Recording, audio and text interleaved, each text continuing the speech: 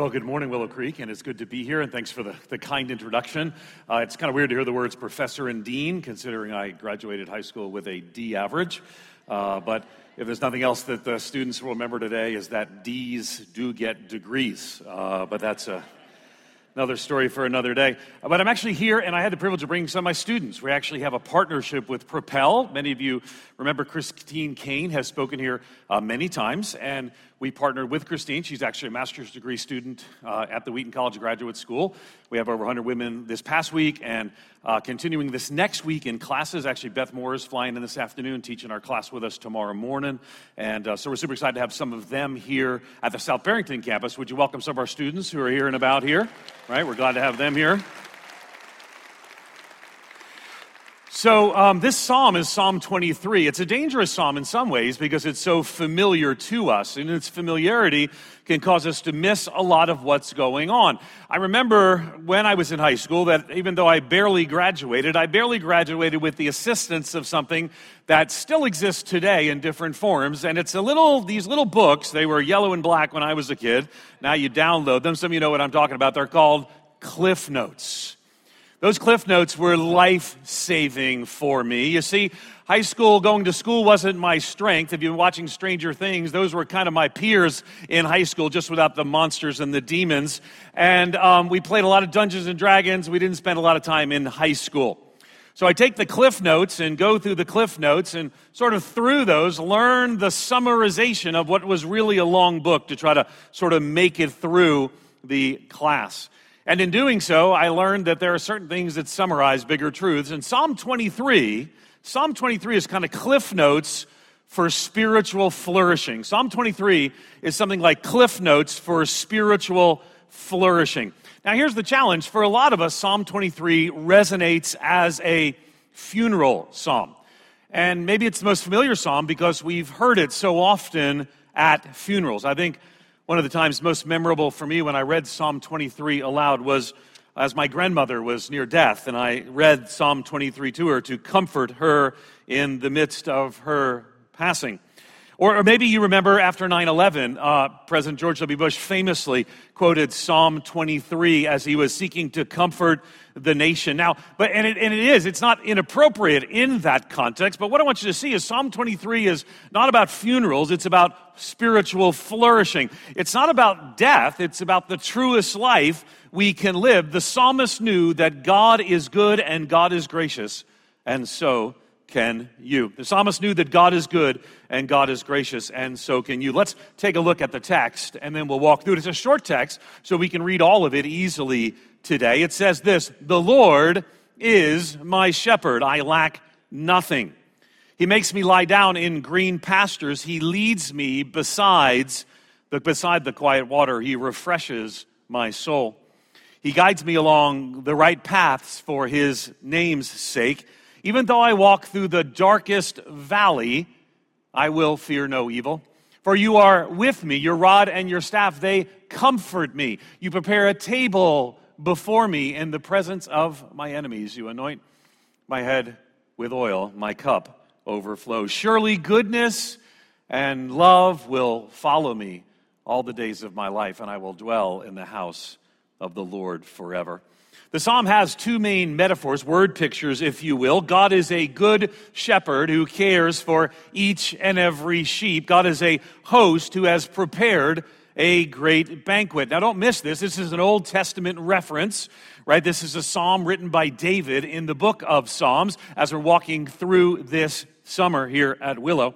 But it also points to a New Testament truth because Jesus is the good shepherd. And Jesus told the parable of the great banquet. So the psalmist uses some absolute terms to speak of who God is and why it matters to us. He says, "I lack nothing. I fear no evil. Goodness and my love will follow me all of my days." Now, but again, this is not just a psalm. It's also filled with promises, right? Through good and bad, through highs and lows, this psalm assures us that God goes before, with, and after us in all things. The psalm is a promise that the Lord guides and provides for his people every step of the way. So as we go through the text, I want to ask you to listen to what the Holy Spirit may be prompting you today. What is it that the Lord has for you and for us in Psalm 23? Because I think in doing so, we'll move beyond this simply being something that we've heard.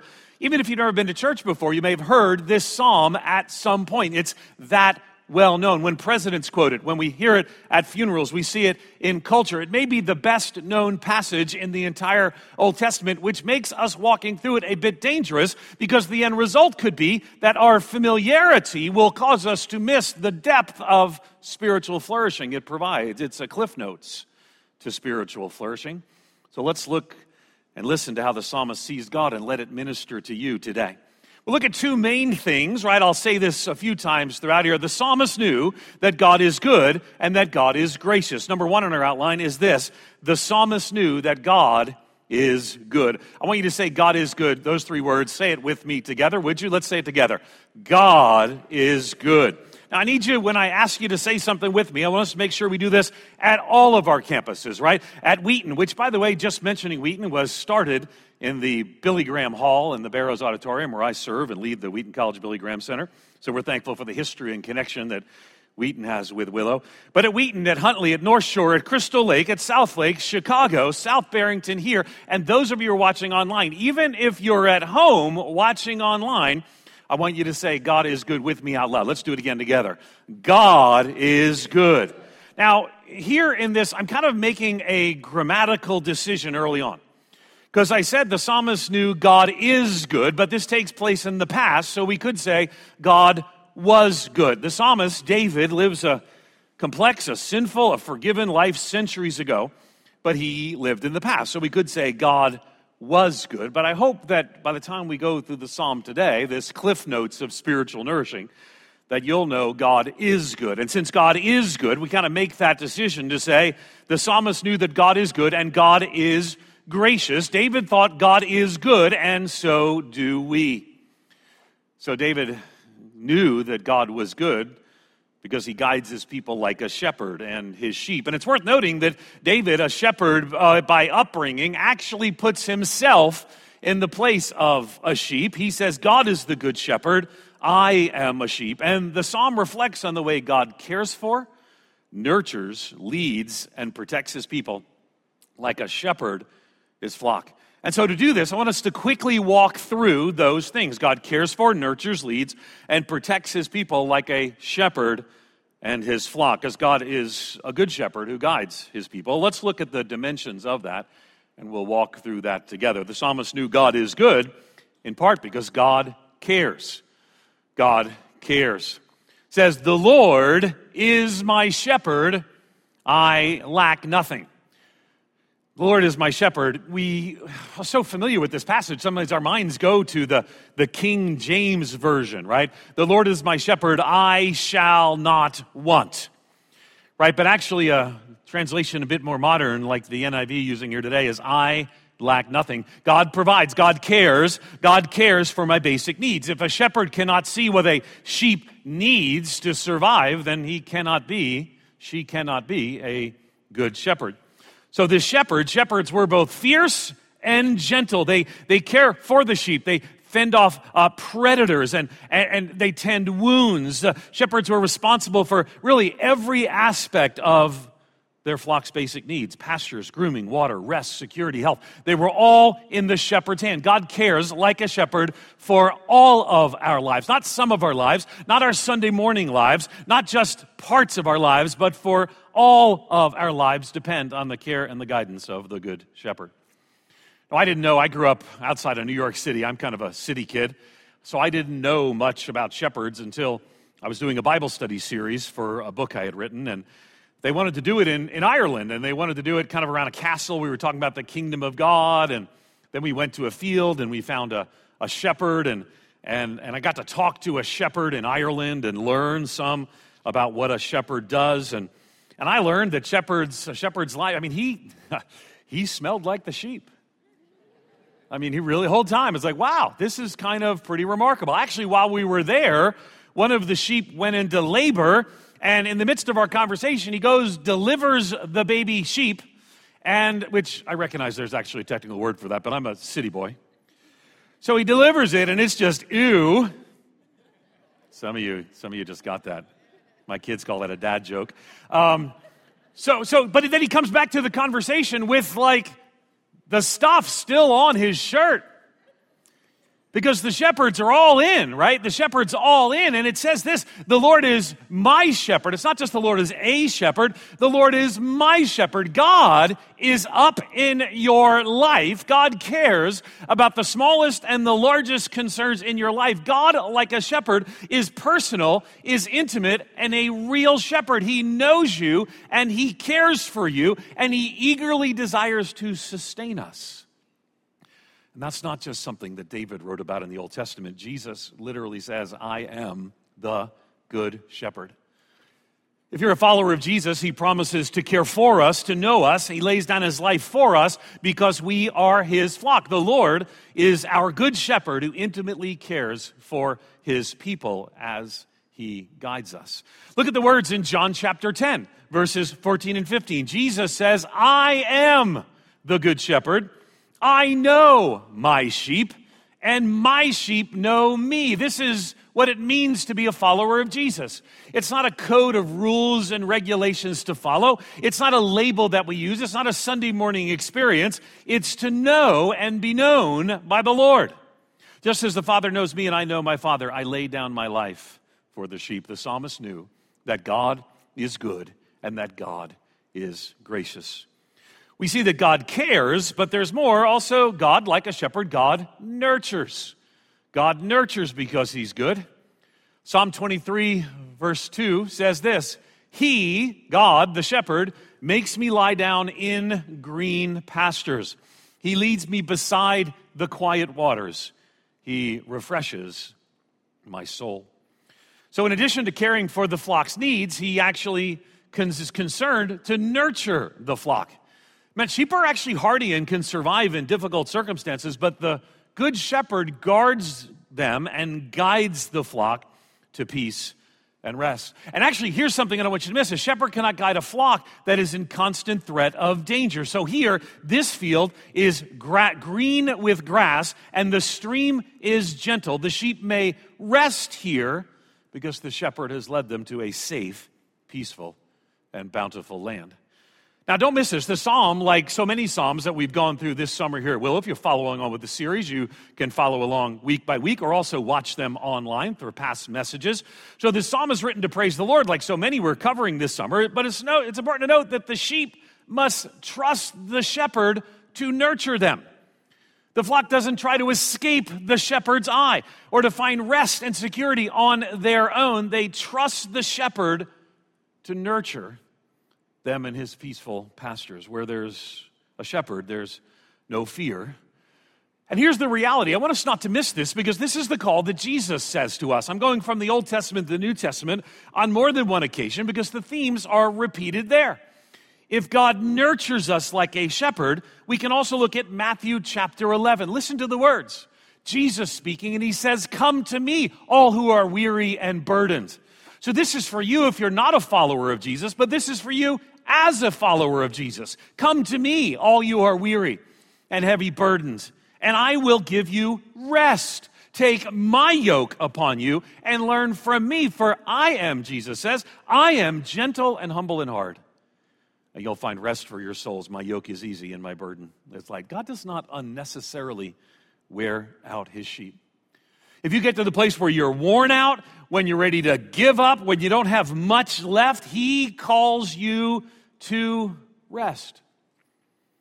At the beginning of the pandemic, at the Wheaton College Billy Graham Center, we pivoted quickly to try to serve churches all around the world. We partnered with Rick Warren, the Peace Plan, and Saddleback early on with our Humanitarian Disaster Institute and the Wheaton College Billy Graham Center. We formed coronavirusinthechurch.com. Because all of a sudden the world was changed in substantive ways, right? All around the world, churches moved to streaming services when they could. A new experience for some. Willow far ahead in many ways, but still to have buildings where people are not meeting, to see all of this shift going on. So our team did a great job. They shifted, and it took 12-hour days and 13-hour days, and it got to the place where we were working long coming in on Saturdays, trying to help serve the church. And in the midst of that, I was dealing kind of my own conversations with my family. I'm married to Donna, and I have 3 daughters. They're 16, 18, and 23, which is awesome, but they do have so many words, but that's another story for another day. And so we all were suddenly at home, right? And Donna's an introvert, and I'm an extrovert. So I said to Donna, the president said we're going to have 2 weeks, the shutdown for 2 weeks. And so everything shut down for 2 weeks. Then he announced it was going to be extended to a month, and we were watching television. I turned to my introverted wife, and thank God for introverts, and thank God for extroverts. God uses all kinds and blesses in different ways. So I turned to my introverted wife, and I said to her, Donna, we're going to be locked down for another month. Is this, as an introvert, is this good news for you? And she responded with a smile, are you going to be here the whole time? Have you lived that life during some of that? So we had some of the challenge of being locked down. We were working to try to serve churches. And I got to tell you, I began to see in my own heart a growing sense of struggle, a lack of rest, a growing sense of anxiety. And then a tragedy came. I won't share the details of the tragedy, but I've written about it before. I don't want to distract from our conversation here, but a friend of mine and family experienced a tragedy. And I got to tell you, that was to me the place where I had no more, I had nothing left, and I had to, just in tears, come before the Lord, and He led me to those green pastures. Because when you are worn out, when you're done, when you're at the end of your rope, Jesus is there calling you to say, come to me, all who are weary and are heavy laden, and I will give you rest. And that may be what the Lord has for you today.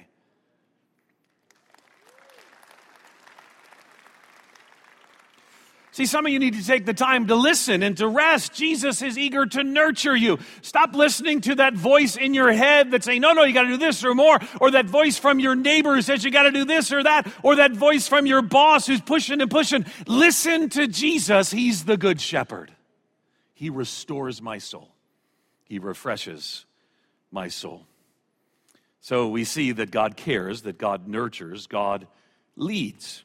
Walking through the text, it says God leads. He guides me along the right path for His name's sake. The obvious task is the shepherd to lead the sheep to safety. Just as the Lord went before His people in the Old Testament as a pillar of cloud by day and fire by night, so He goes before His people to guide as a shepherd. And don't forget that He does it for His name's sake. But He guides us. The Lord guides us. God cares, nurtures, and leads because ultimately He loves us and we are His sheep. And God protects, right? We looked at God cares, nurtures, and leads, and God protects. Even though I walk through the darkest valley.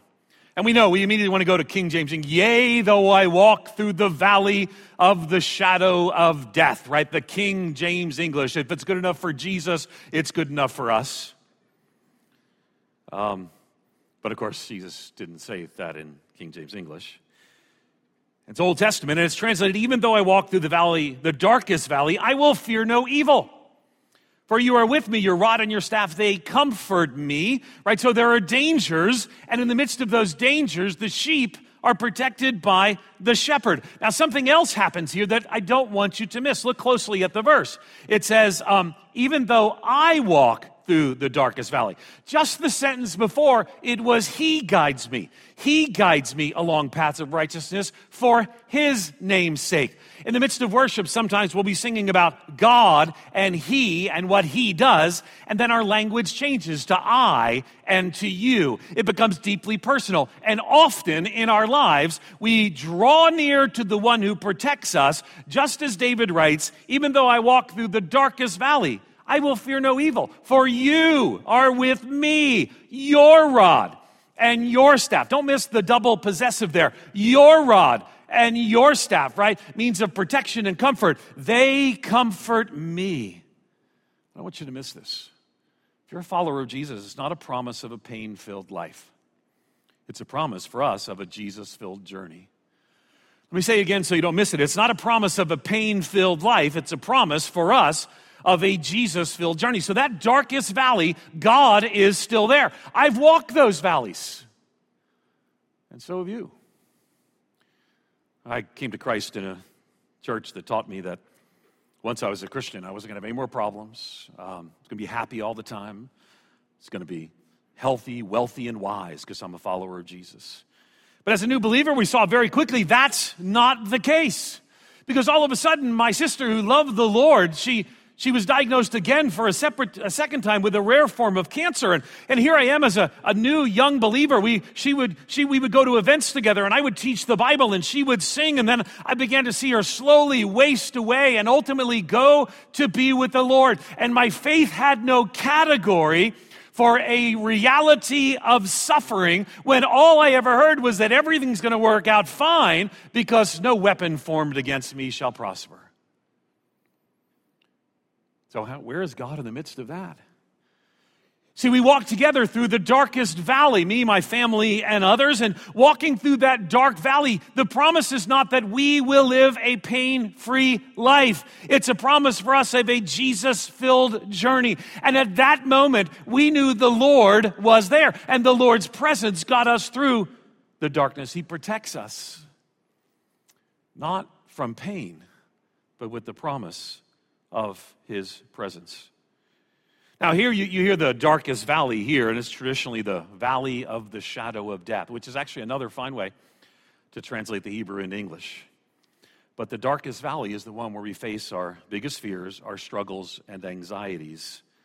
Might even mean grappling with inevitable death, which is why this psalm is so often read at a funeral. But I like the words of the preacher named Charles Spurgeon. He put it this way. He said this. He said, death in its substance has been removed. Only the shadow of it remains. This is what we knew for my sister. Her name was Elizabeth. This is what we know for her. Death in its substance has been removed. Only the shadow of it remains. Nobody's afraid of a shadow, for a shadow cannot stop a man's pathway even for a moment. The shadow of a dog cannot bite. The shadow of a sword cannot kill. And the shadow of death cannot destroy us. As Christians, we get the fullness of this. Romans 8:31 comes to mind. What then shall we say in response to these things? If God is for us, who can be against us? Don't miss this. The psalmist knew that God is good and that God is gracious. God is good and God is gracious. Let's go to number 2 in our outline. Number 1, the psalmist knew that God is good. Number 2, the psalmist knew that God is gracious. Would you say those words with me, those 3 words? All of our campuses, online as well. Let's say it. God is gracious. The psalmist knew that God is good and that God is gracious. He's gracious. And the psalmist wants us to know of His graciousness. Let's look at it. What does that look like? Well, walking through the text, right? Just 6 verses here. We can walk through them together in the time we have. God delivers surprisingly. God delivers surprisingly. You prepare a table before me in the presence of my enemies, which automatically leads us to ask, who wants to have dinner with your enemies? I mean, we go through this verse and we may miss what's going on here. Now, some scholars say this is a sheep-related example. I think a better explanation, the psalm actually expresses joy and gratitude at the discovery, not of a plate, not of a tray, but of a table prepared by the Lord Himself. The Lord prepares a feast in celebration of the psalmist's arrival.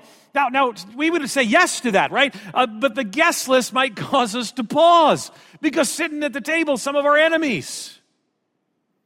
Now, in the psalm, that could be one of 2 things. It could represent reconciliation. See, as we go through relational difficulties, as we have struggles, the reality is we don't know yet if the Lord is done. There could be a reconciliation still to come. And so God can still work miracles and broken relationships accompanied by repentance. And this is not everything the Bible says about relationships and reconciliation here, but it could be that the feast is because there has been a reconciliation. Or it could be that there's been a vindication. That in victory, God is vindicating those who were right and displaying that from those who were wrong. So I don't know what it is. Here's what I know. God delivers surprisingly. These are not the only two options it could be, but it could be a reconciliation. It could be a vindication. But when we follow the Lord, victory, I've read the end of the book. Jesus wins.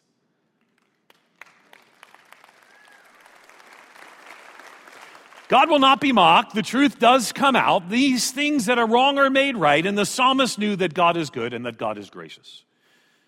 So we looked at God delivers surprisingly, but also God blesses extravagantly. God blesses extravagantly. He says this in Psalm 23, verse 5, "You anoint my head with oil, my cup overflows." Now, one of the things about the Bible, we have to understand it's written in a time when people did things differently. If you show up for a party and people pour oil on your head, it's not generally well received today. But in that day, in that culture, in that context, that was a way of blessing. Anointing our head with oil was a way of blessing. It was a way of honoring, right? The honor is not earned. It cannot be demanded. In fact, Jesus says anyone who exalts himself will be humbled, but God graciously and lovingly. Here in this psalm, you anoint my head with oil, my cup overflows, and in the coming of Christ, we know what that looks like as followers of Jesus, which leads us to the third thing. God loves eternally. God loves eternally. Surely your goodness and love, so ties into the song that we're singing around these themes, the beautiful interwovenness of these services. Surely your goodness and love will follow me all the days of my life, and I will dwell in the house of the Lord forever. So the psalmist rejoices that God relentlessly pursues them with goodness and love as a generous host forever. The Lord has adopted into the household an eternal recipient of his unconditional grace, his mercy, and his love. And it's interesting, it says, will follow me. What does that mean? It's like kind of look behind me and there's God's love and goodness. It's a reminder there's never a time and a place where God's goodness and love is not right there. So don't miss this. When things are good, God's goodness and love is there. When things are down, his goodness and love is there. When your marriage is struggling, God's goodness and love is there. When your relationships are in trouble, God's goodness and love are there. When there's a pandemic, God's goodness and love is there. When your church is in a struggle, God's goodness and love is there. When culture's divided and people are a mess, God's goodness and love is still there. And it never ends. It goes on forever and ever and ever. One day I hope you'll come visit us over at Wheaton College. I'm at Billy Graham Hall there. And the first floor of Billy Graham Hall is the museum. I love to take groups through the museum. Took my students through the museum this week. I love to tell them the story. As you go through the museum, there's only one verse that's repeated twice in the museum. It tells a story of American evangelism. And that verse is John 3:16. It says this, "For God so loved the world that he gave his one and only Son. That whoever believes in him shall not perish but have eternal life." I don't want you to miss this. "If goodness and mercy will follow me all the days of my life, and I will dwell in the house of the Lord forever." That truth is ultimately made possible because God so loved the world. And if you're a follower of Jesus, we will live with God forever, without sin, without danger, and without death. Because the psalmist knew that God is good and that God is gracious, and God invites people to dwell with him forever. And if you will trust and follow Jesus today, you can say what followers of Jesus say. Let's look at what it says. In Romans chapter 8, it says, "For I am convinced." This is kind of what a sheep would say in a loving embrace of the shepherd. "For I am convinced that neither death nor life, neither angels nor demons, neither the present or the future, nor any powers, nor neither height nor depth, nor anything else in all creation will be able to separate us from the love of God that is in Christ Jesus our Lord." The psalmist knew that God is good and that God is gracious. Jesus Christ walked triumphantly through the darkest valleys so he can guide us to eternal home with God our Father. Listen, Psalm 23 is not just about funerals. It's about spiritual flourishing. It's not about death. It's about the truest life we can live. It's a Cliff Notes to the spiritually flourishing life. The psalmist knew that God is good and God is gracious, and so can you. In just a moment, we're going to sing of the goodness of God and thank God for the ability to do that. But those words can just be words recited by rote if you're not a follower of Jesus. So I want to invite you today.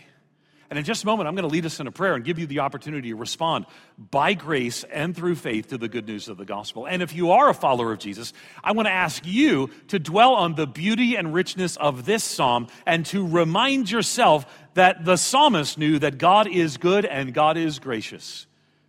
And as a follower of Jesus, so should you. Let's bow our heads. Let's go before the Lord. Let's pray. Father, we come before you today reminded of the beauty of this psalm. And that the psalmist knew that God is good and that God is gracious.